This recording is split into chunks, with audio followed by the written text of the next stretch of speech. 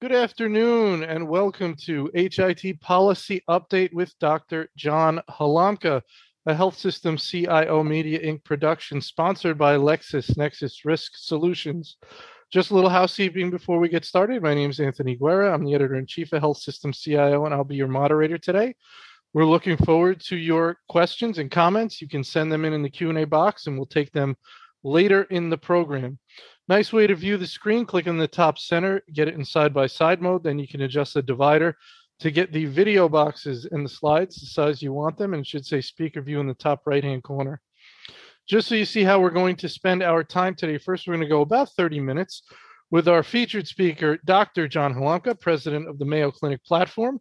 Then we're going to have a word from our sponsor, featuring Jay Sultan, VP of Healthcare Strategy at LexisNexis Risk Solutions. And then we will have our Q&A. So without further delay, we're going to turn it over to our regular guest and our good friend, Dr. John Halamka. Thanks for joining us. Hey, well, thanks, and great to be here.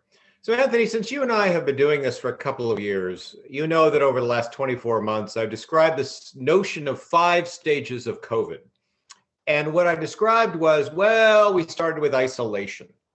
And that is, back in March 2020, we decided, we don't know where this is going to go. Probably we need to stay indoors, get PPE, figure out how to not get infected. Then we progressed to, well, actually, I do want to go out. And if I do go out, how do I test? And we went through antibody and antigen and PCR and all these kinds of tests and how to record and report them. And then we went on to the vaccine era of, we're going to get Pfizer, Moderna, J&J, and that's going to be protective. And okay. Then we moved on to cures. If you were infected, are there pills that you could take that would make you better? And if you recall from our last couple of presentations, I said, and then comes the post-COVID new normal. Well, I'm no longer using the term post-COVID new normal. Let's just call it the new normal. Mm-hmm.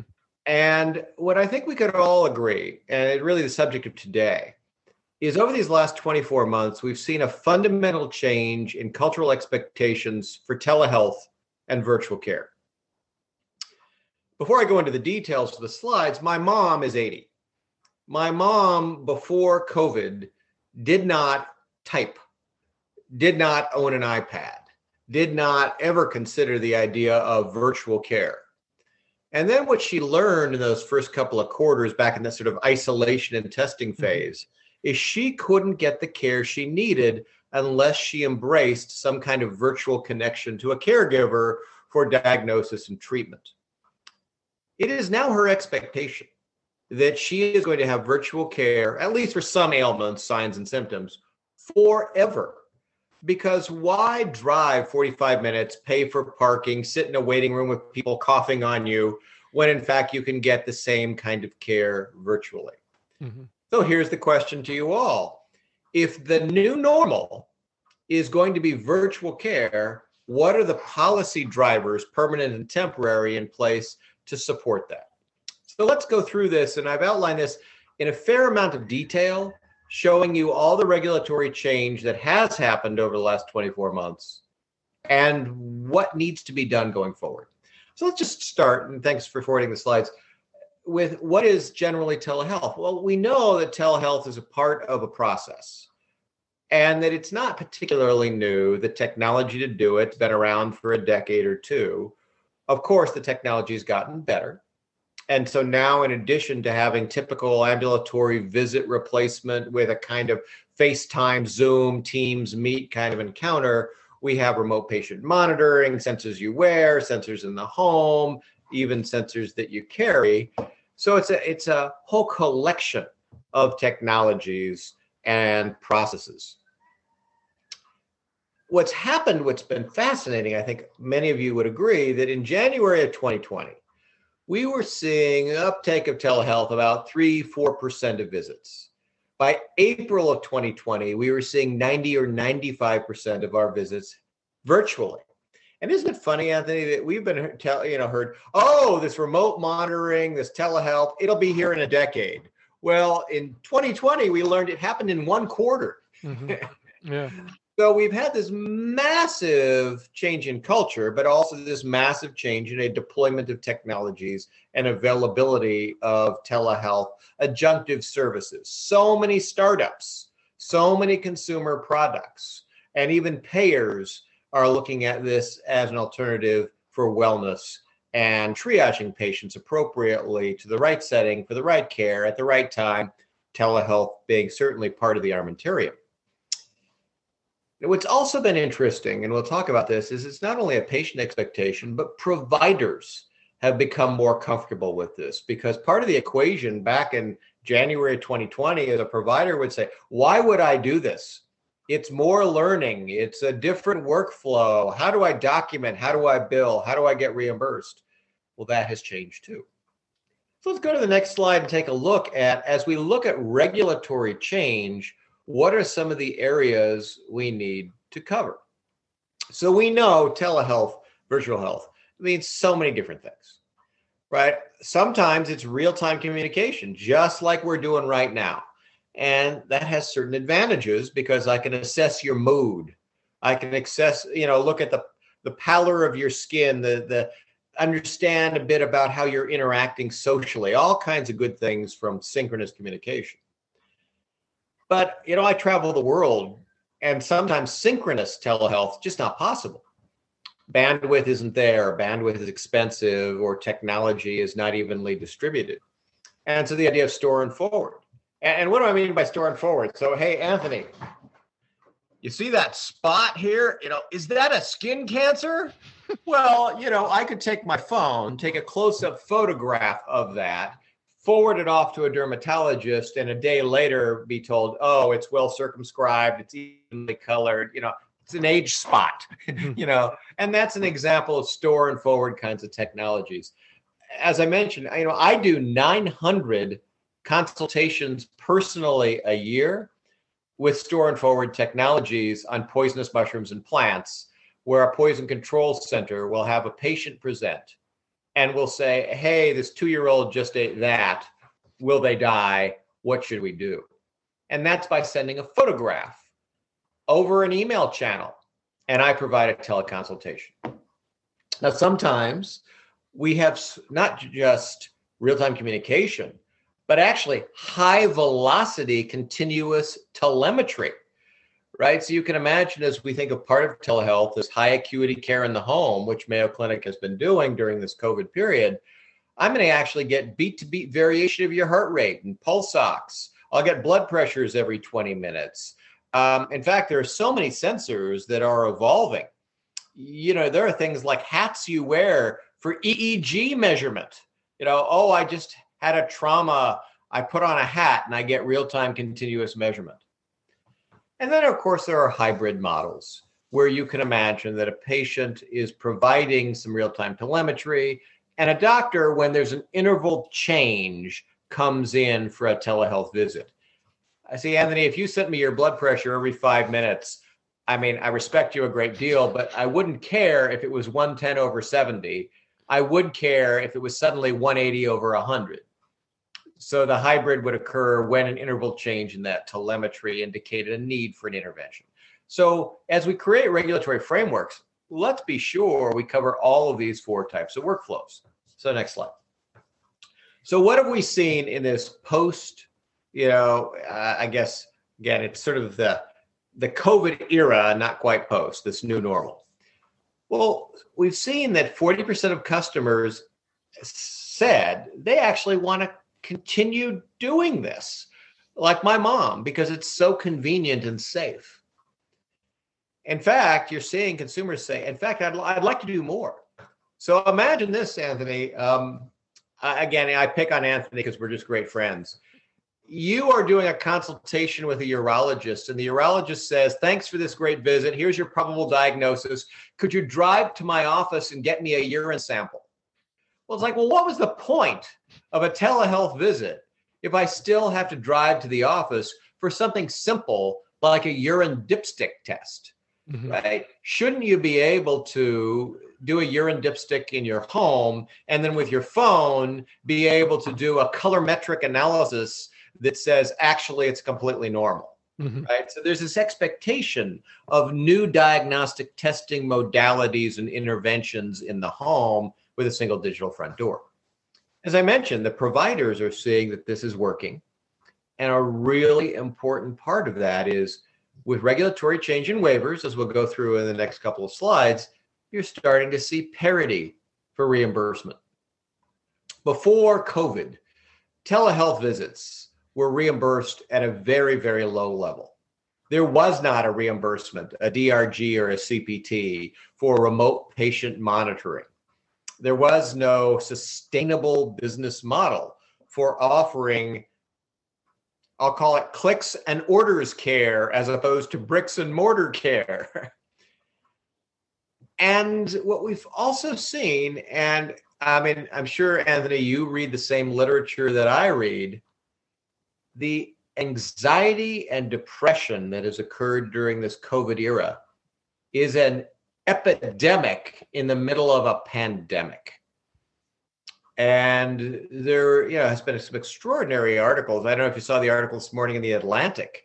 It says, I've given up on expecting a post-COVID era, and it doesn't make me feel very good.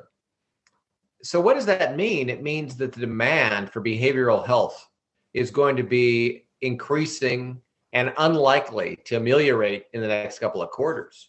So you've certainly seen adoption of telemonitoring and telehealth among psychiatry and behavioral health and substance abuse treatment grow substantially in these last 24 months.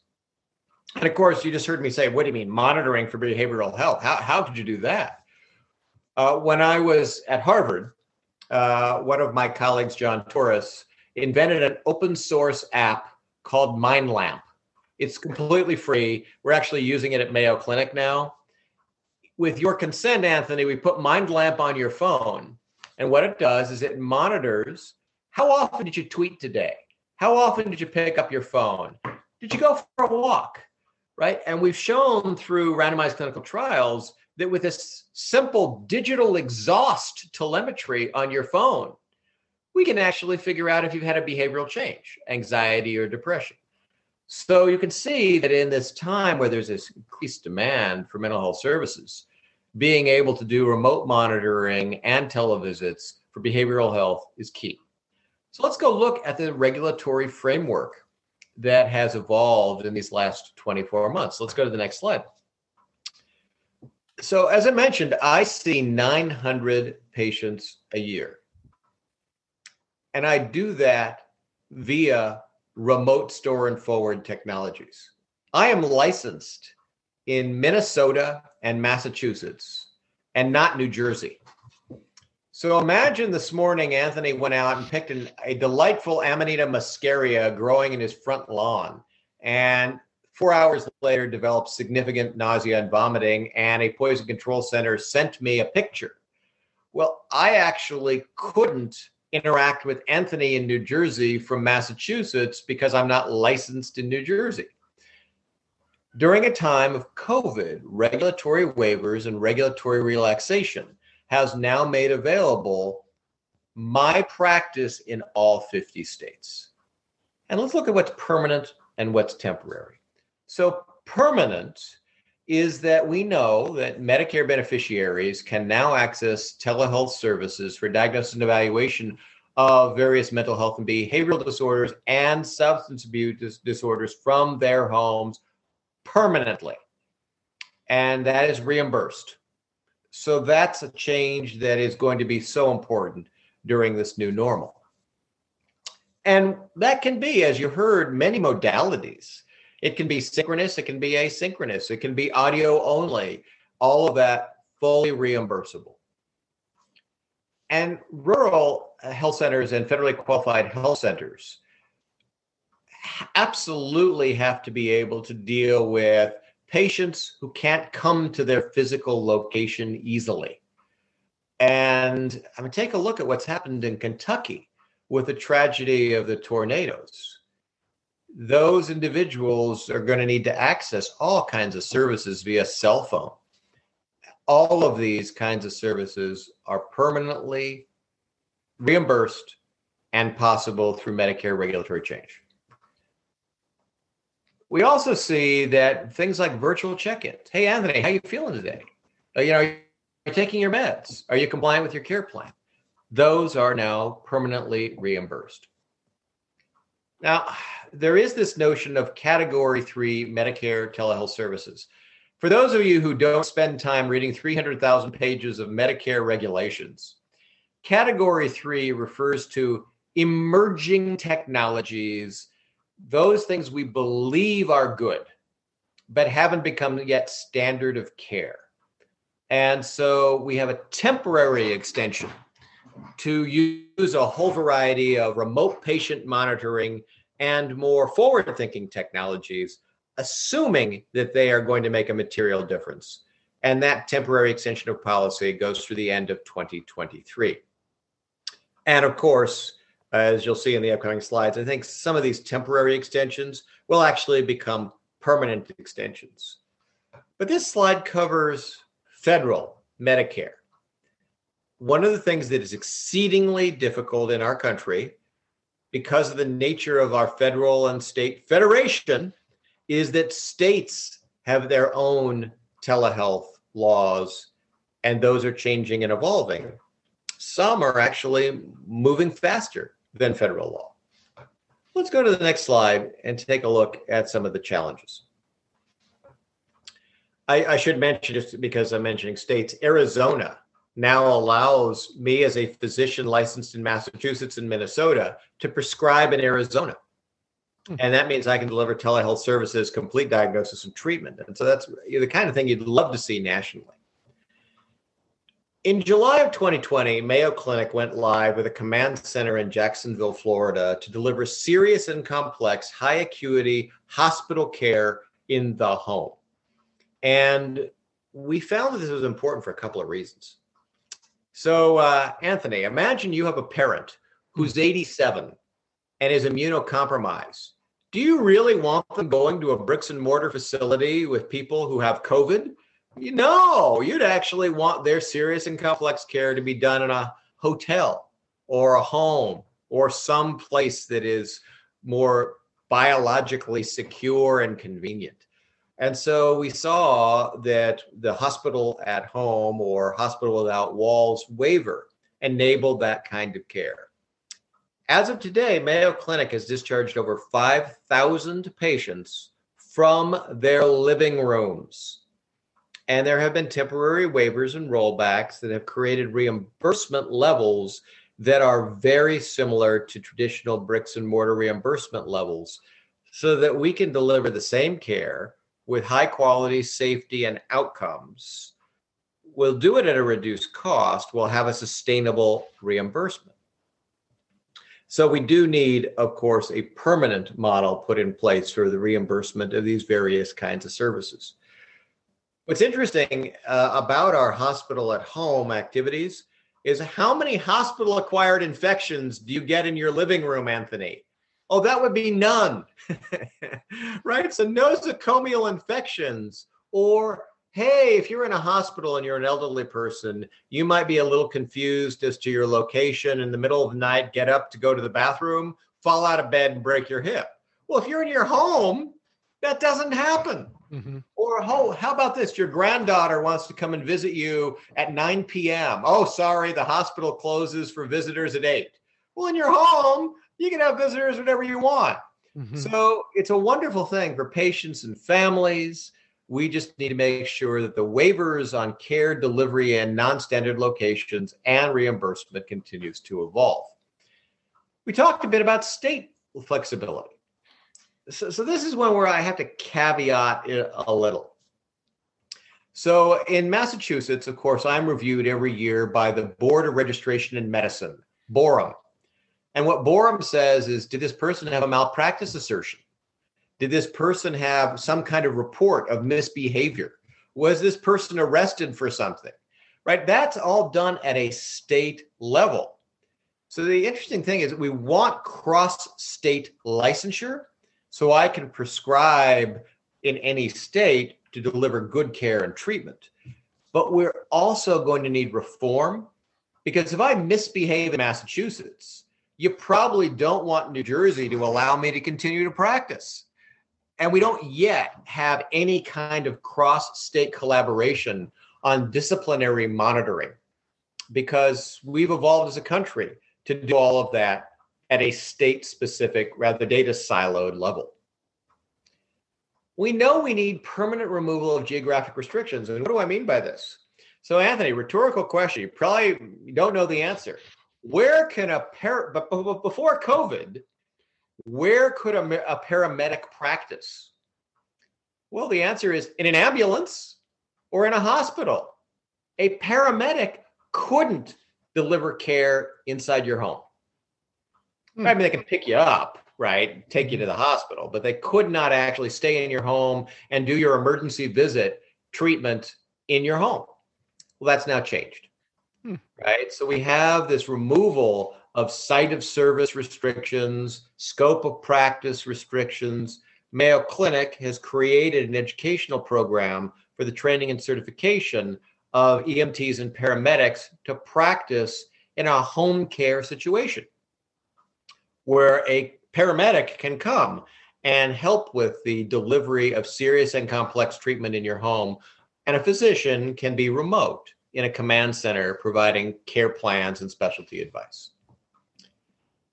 And so the idea, of course, we should be able to deliver high velocity, continuous care through a series of caregivers anywhere to anywhere.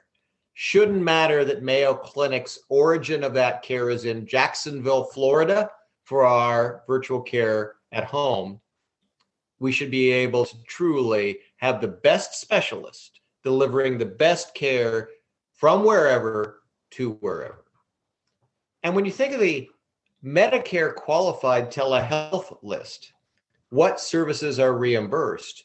We're going to want permanent expansion of the various kinds of remote patient monitoring sensors and remote services that are approved for reimbursement so that ultimately care anywhere for anyone at any time becomes completely sustainable.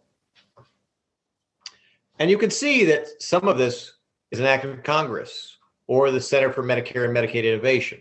Some is state. Some follows implementation of 21st century cures, and some is future rulemaking. Again, my belief is that we will have such a cultural demand for these services that they are going to be permanent and part of the fabric of care delivery regulation going forward. Next slide. One thing that I haven't covered, and it's just sort of interesting because it's a gap. We talk about innovation, right? Many kinds of innovation. You heard a care model innovation of delivering serious and complex care for congestive heart failure, COPD, pneumonia in the home. And that is a really interesting thing that we will probably want forever. We expanded our capacity by 20% during COVID surges by decanting patients from the hospital into their homes who didn't have COVID, so you could then reserve the hospital beds for those who needed ventilators and COVID care. It kind of worked for everybody. But here's the fascinating thing about our country. Recently, I did a keynote address to the caregivers and the hospital CEOs of the state of Kentucky. If you do a zip code analysis of Kentucky, you'll find there are some places that have really great access to care, public transportation, specialty care. And there are zip codes in Kentucky that have no specialists, no access to care, no public transportation. So we start thinking of some of the services we need to deliver to anyone. Teleneonatology, right? If there are interventions increasingly needed for premature births or those who are distressed at the beginning of life, you better be able to deliver that from a specialist to anywhere.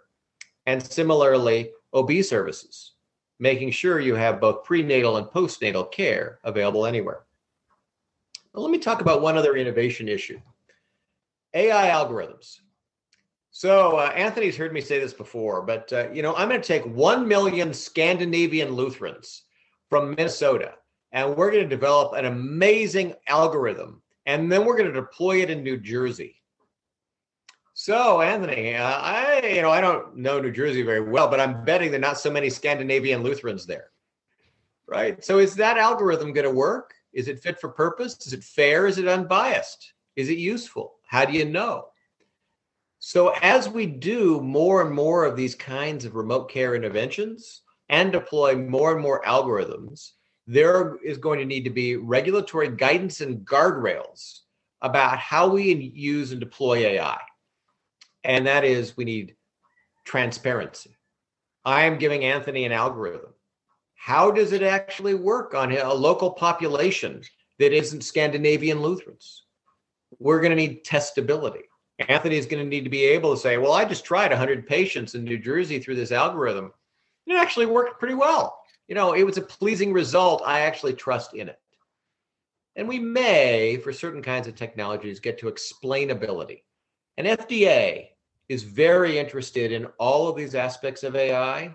Bakul Patel oversees software as a medical device and a variety of AI algorithm oversight.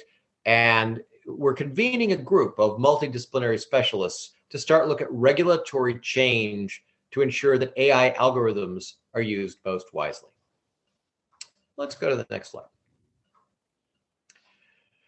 So hopefully what you've heard is that these last 24 months, although the pandemic has been a tragedy, has actually accelerated telehealth, and we've seen policy reforms in licensure, in site of service and practice, in scope of practice, in reimbursement that have been enabling. Some have said that we have literally moved forward a decade in virtual care and telehealth in the last 24 months.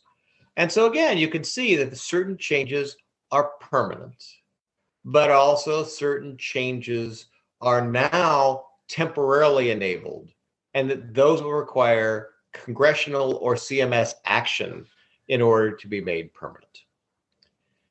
So it's going to be, I guess my view, Anthony, is these next 6 quarters are going to be a golden time for the expansion of digital health and virtual care, because we have alignment of government, academia, and industry, of technology, policy, and culture. There'll be a lot of learning. There'll be some risk, and we're going to need to all work together if we're going to ensure that these new technologies are effective and they're safe.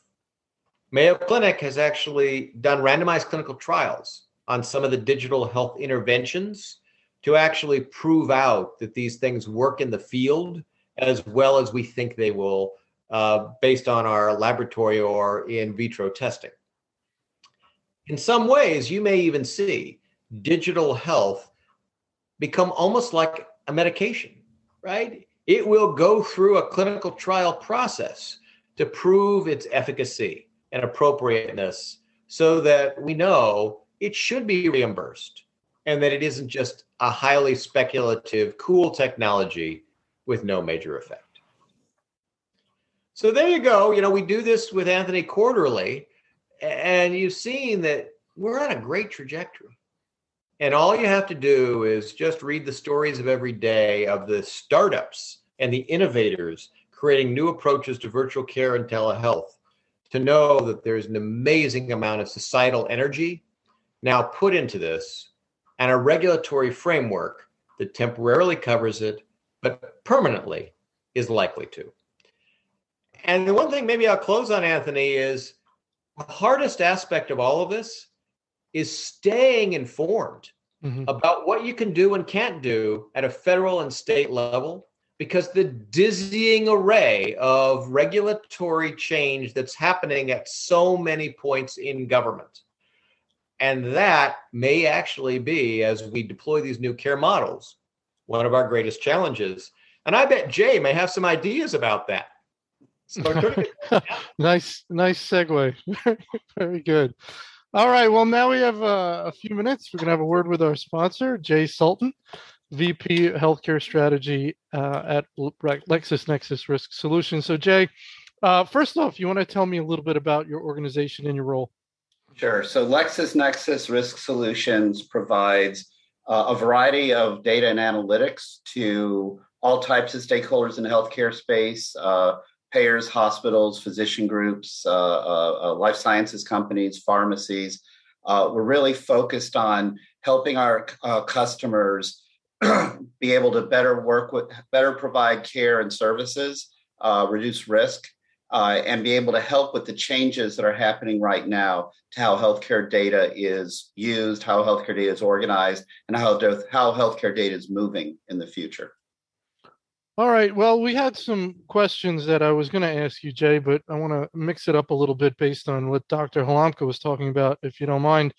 So what are the security, privacy, and data access impacts of a permanent telehealth approach for a delivery system?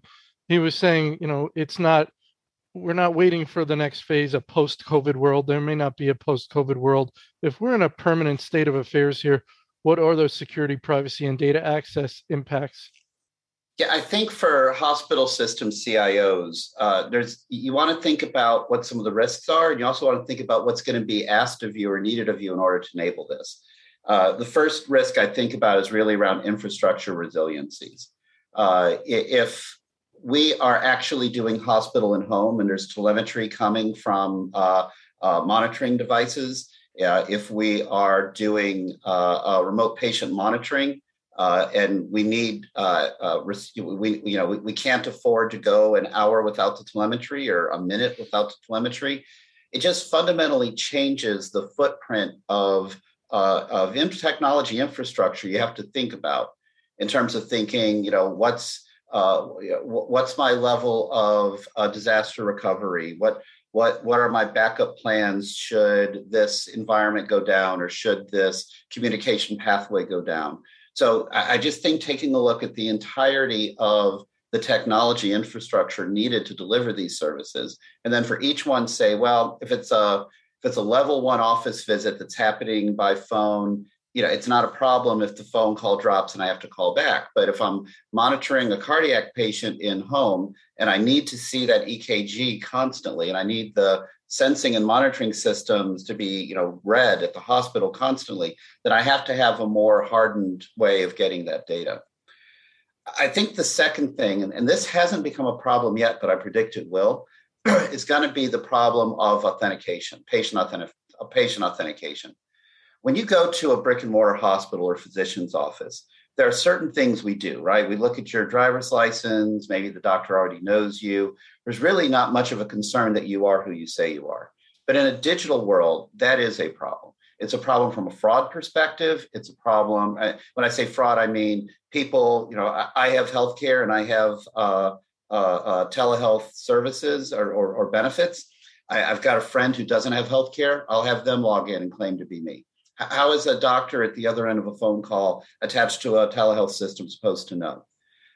There's problems of I'm claiming to be this patient so I can get sensitive health information revealed to me. There's any number of reasons why the way we do authentication today, which is really mostly focused around an inpatient setting, has to be rethought and has to be significantly strengthened.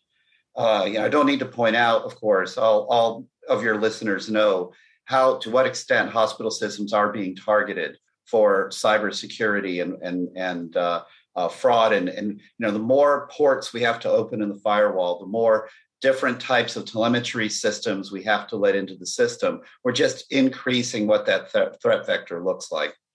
The final thing I'd say to your question, and this is more of an enabling thing than a risk management thing, is thinking about data access. The telehealth provider might be part of an integrated system. They might not. If they aren't, they're going to need access to your history. How are they going to be able to deliver great care if they don't know what your EMR knows?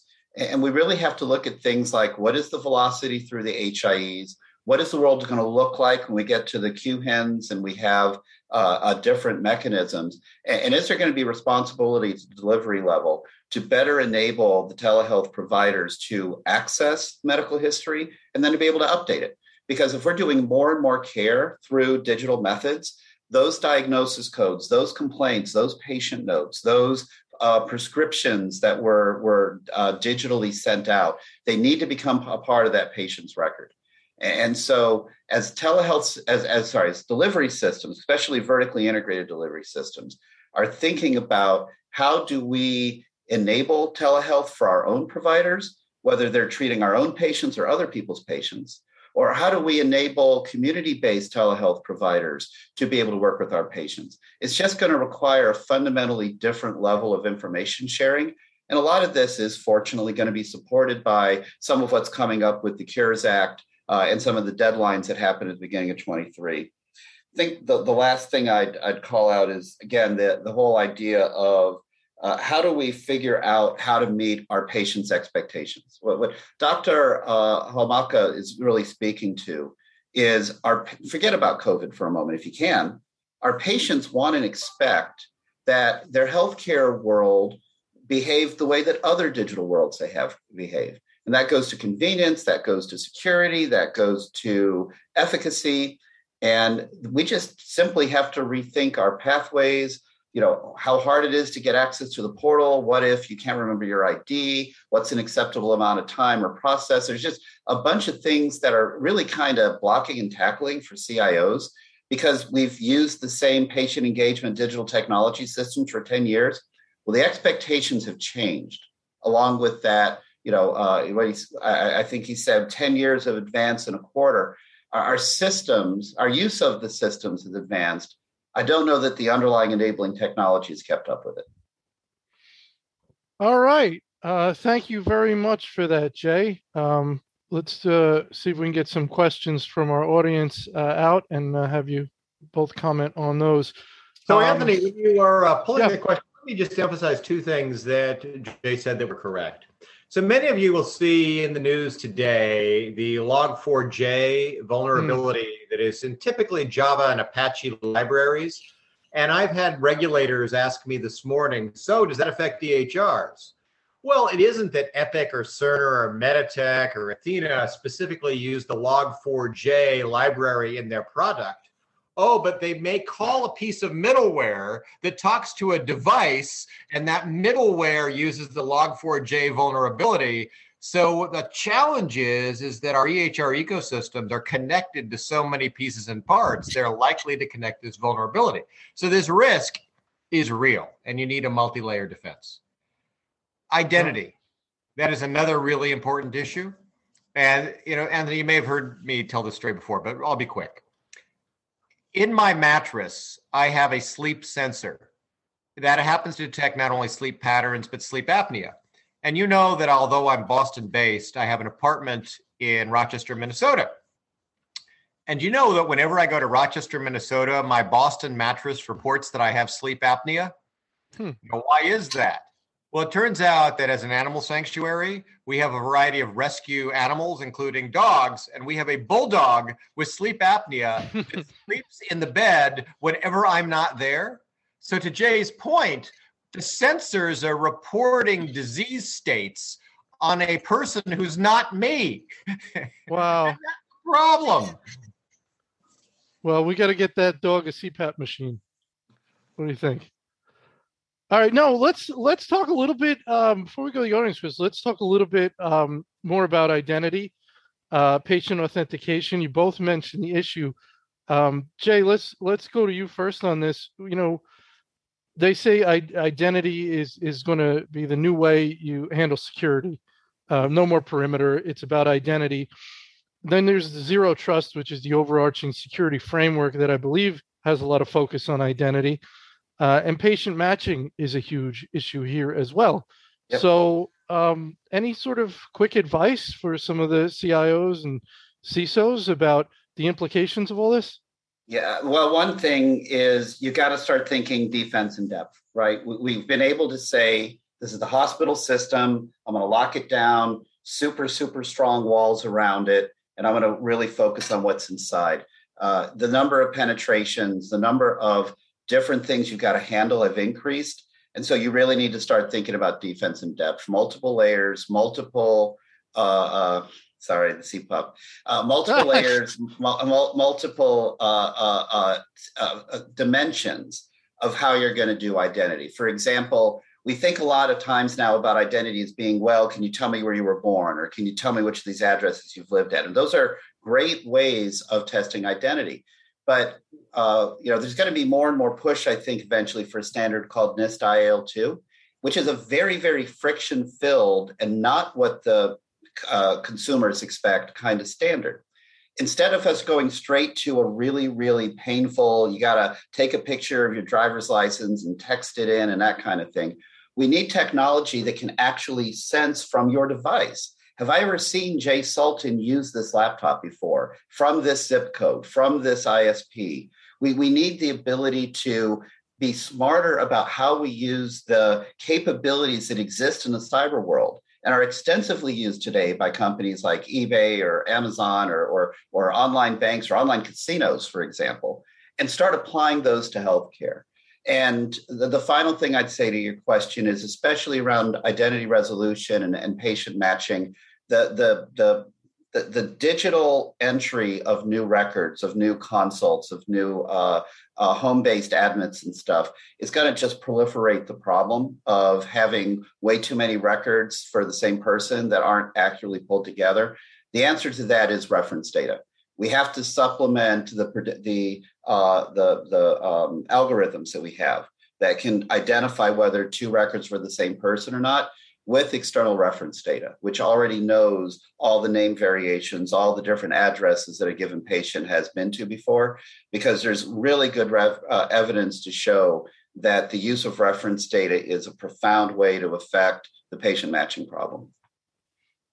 All right, very good. I have to explain your laughter in reference to CPUP. Our friend Dave Muntz sent in something that made us all laugh with the reference to the dog with sleep apnea. He said that probably could be a CPUP machine.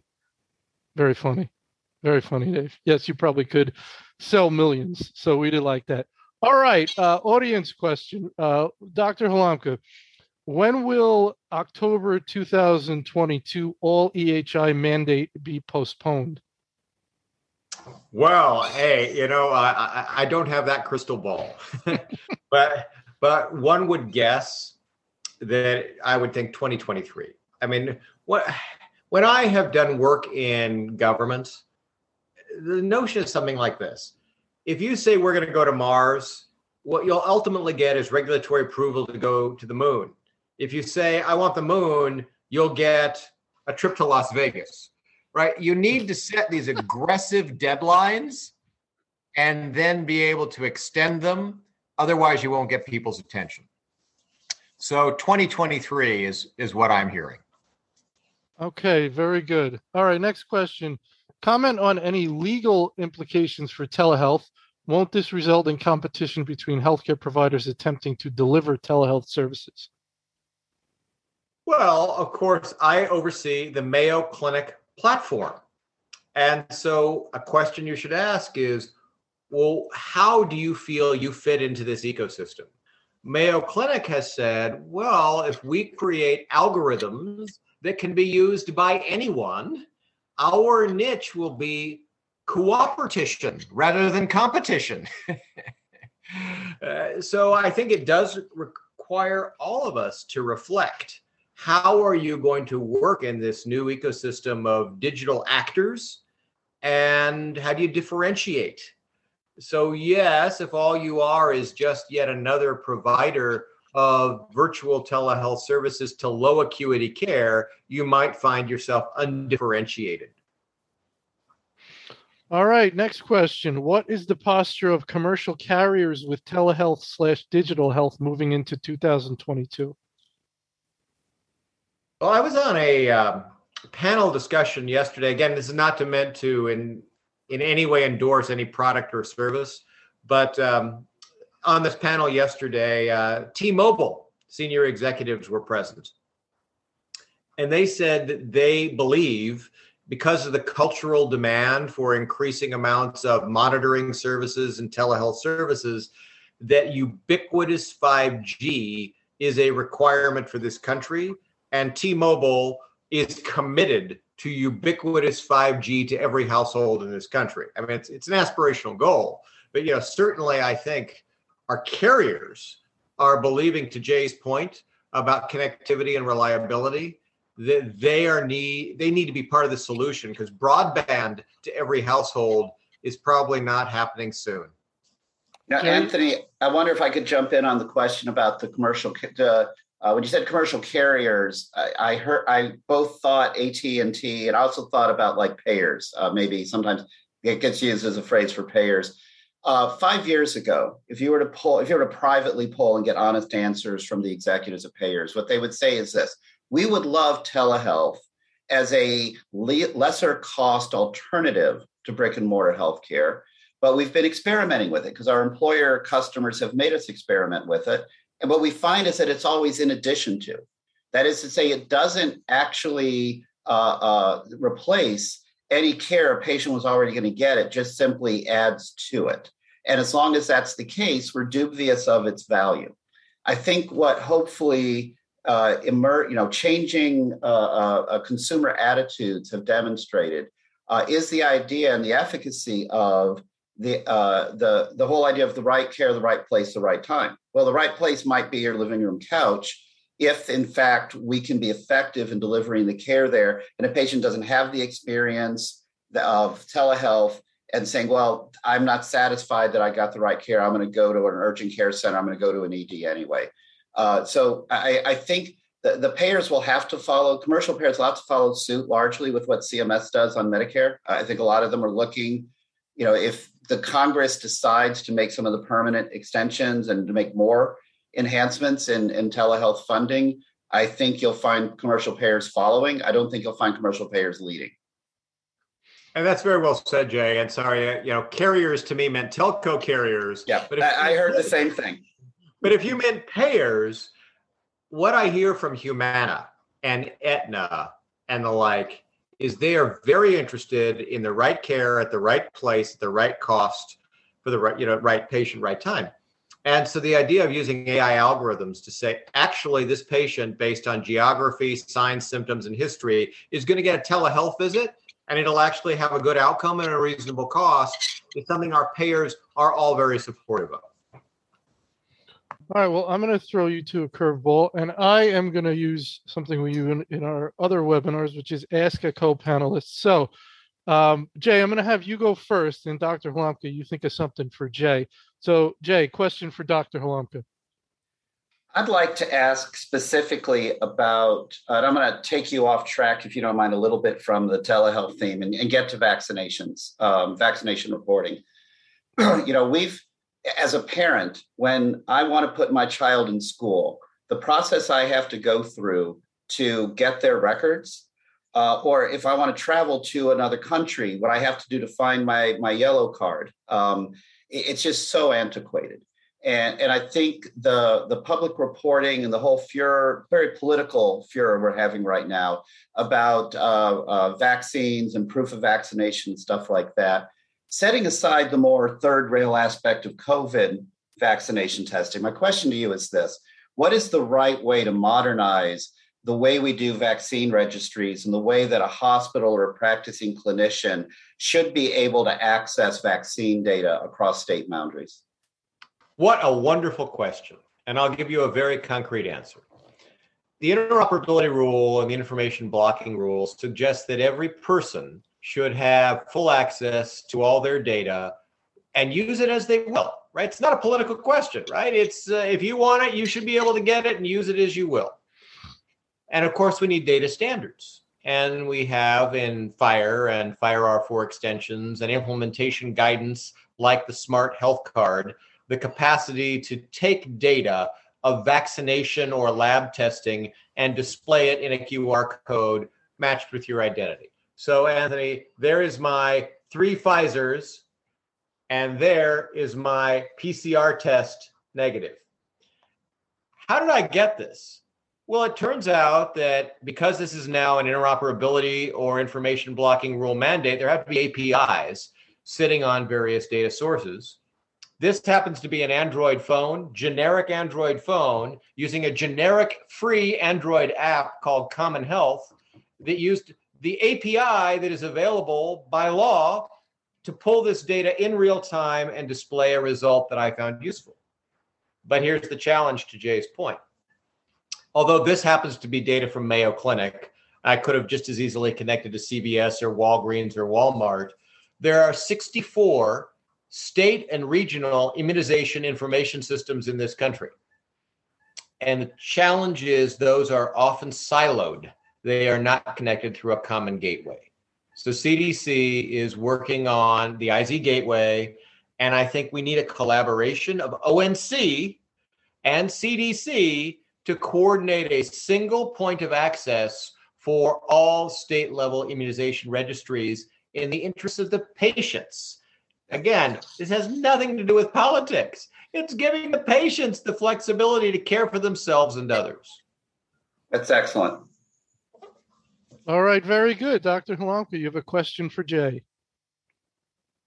So Jay, when you look at the regulatory framework that is meaningful use, right? Mm-hmm. I think my buddy Don Berwick said, sometimes you get the exact result you engineered. Our doctors and our nurses are burned out. The administrative burden of data entry and collection and the use of the EHR has created an almost impossible workday for them. And in a time, therefore, of the great resignation and the great realignments and early retirements, what regulatory change do we need if we're going to bring back the hearts and minds of our nurses and doctors? Well, the problem is that our efforts to quantify the value of EMRs and electronic medical records that we all know is meaningful use created use that wasn't very meaningful at all, right? I mean, putting aside the tremendous amount of pain, the number of hours an average clinician, an average prescriber spends having to document things compared to what it was before, we haven't seen the benefits. We haven't seen the reductions in fraud. We haven't seen the improvements in quality that we would have assumed would come from this infrastructure. So as all of you know, a few years ago, the government said, well, we're going to stop thinking about meaningful use, and we're going to focus on advancing interoperability. That's the new program and the new guidelines and the new standards. And I think that we have to get to where we are better using standards, we are better using technology to allow clinicians to be practicing at the top of their license. The idea that this much data entry is required. I mean, I still get asked, I was getting asked questions about bird flu, 2 years after the bird flu epidemic was over, because it was still loaded into most EMR systems. We just aren't quick enough through configuration, through regulation, through practice and pattern to modify and change what those data collection requirements are. So I think one main thing I would call out to you is the importance of a harmonization and a focus on what data we're trying to collect for purposes of quality. We've had so many fits and starts as an industry across so many quasi-regulatory and fully regulatory bodies. We have measures that are great at measuring whether we're giving antibiotics the right time before a surgery starts, but they're terrible at measuring whether a hip replacement patient is able to walk without pain 6 months later. We have to think about what it is we actually want to measure, and we need to say what is the right way to measure it. Getting a clinician in an EMR to document everything we ever want to measure has to be removed and replaced with a method whereby we are collecting, forgive me for extending the phrase, the right data at the right place at the right time. And we're not thinking that way yet. So I do believe that with interoperability, with additional use of digital care, with a rationalization of the things we're trying to measure and the goals that we're trying to accomplish, we can at the same time both do a better job of accomplishing the goals that we have with things like meaningful use and what we've done so far, but doing so with far less difficulty and friction than what we've done today. So to add a simple answer to your question is, we need to back up and ask the question, why were we asking for all this to be entered? How are we using it? How should we be using it? And now what do we want a purpose-built design, not around whether or not this incentive in the American Reinvestment and Recovery Act was a good idea or not, but around our desire to measure high quality care. And that's really a brilliant answer, because we know that you will only achieve a goal if it's measured. We need to get the right measurements in place. My afternoon after our CDC call is with the nation's experts on patient-reported outcome measures. Absolutely. And ultimately, the result we want is return to wellness. So if we tied reimbursement to return to wellness, we would certainly see more innovation and more adoption. We have two questions in the chat, Anthony. One was about adoption, and I think Jay's just answered it. When we start reimbursing for the kinds of things that we want to achieve, we'll see adoption happen with an accelerated pace. And there's going to be an increasing number of diagnostic options in the home, because that's going to be also a part of achieving this patient-reported outcome measure that's positive. And Mayo Clinic co-invented a test called Cologuard. Anthony's not old enough, but as you get over 50, almost. You will discover that colonoscopy, it's not so bad. The prep is horrible. And so the ability to have a remote diagnostic test done on a simple stool sample that you do in your home is a huge win. We'll see more of that. All right, very good. Well, that's about all we had time for today. Fantastic session. Regarding continuing education, you could use the final slide in this deck. You'll get an email when the on-demand recording is ready for viewing. If you want to sponsor an event with us, you can reach out to Nancy Wilcox from our team, and you can go to our website to register for upcoming webinars. With that, I want to thank our speakers. Tremendous session today, Dr. John Halamka and Jay Sultan. I want to thank our sponsor, LexisNexis Risk Solutions, and thank you, our attendees. And with that, everybody have a wonderful day. Thank you. Thank you.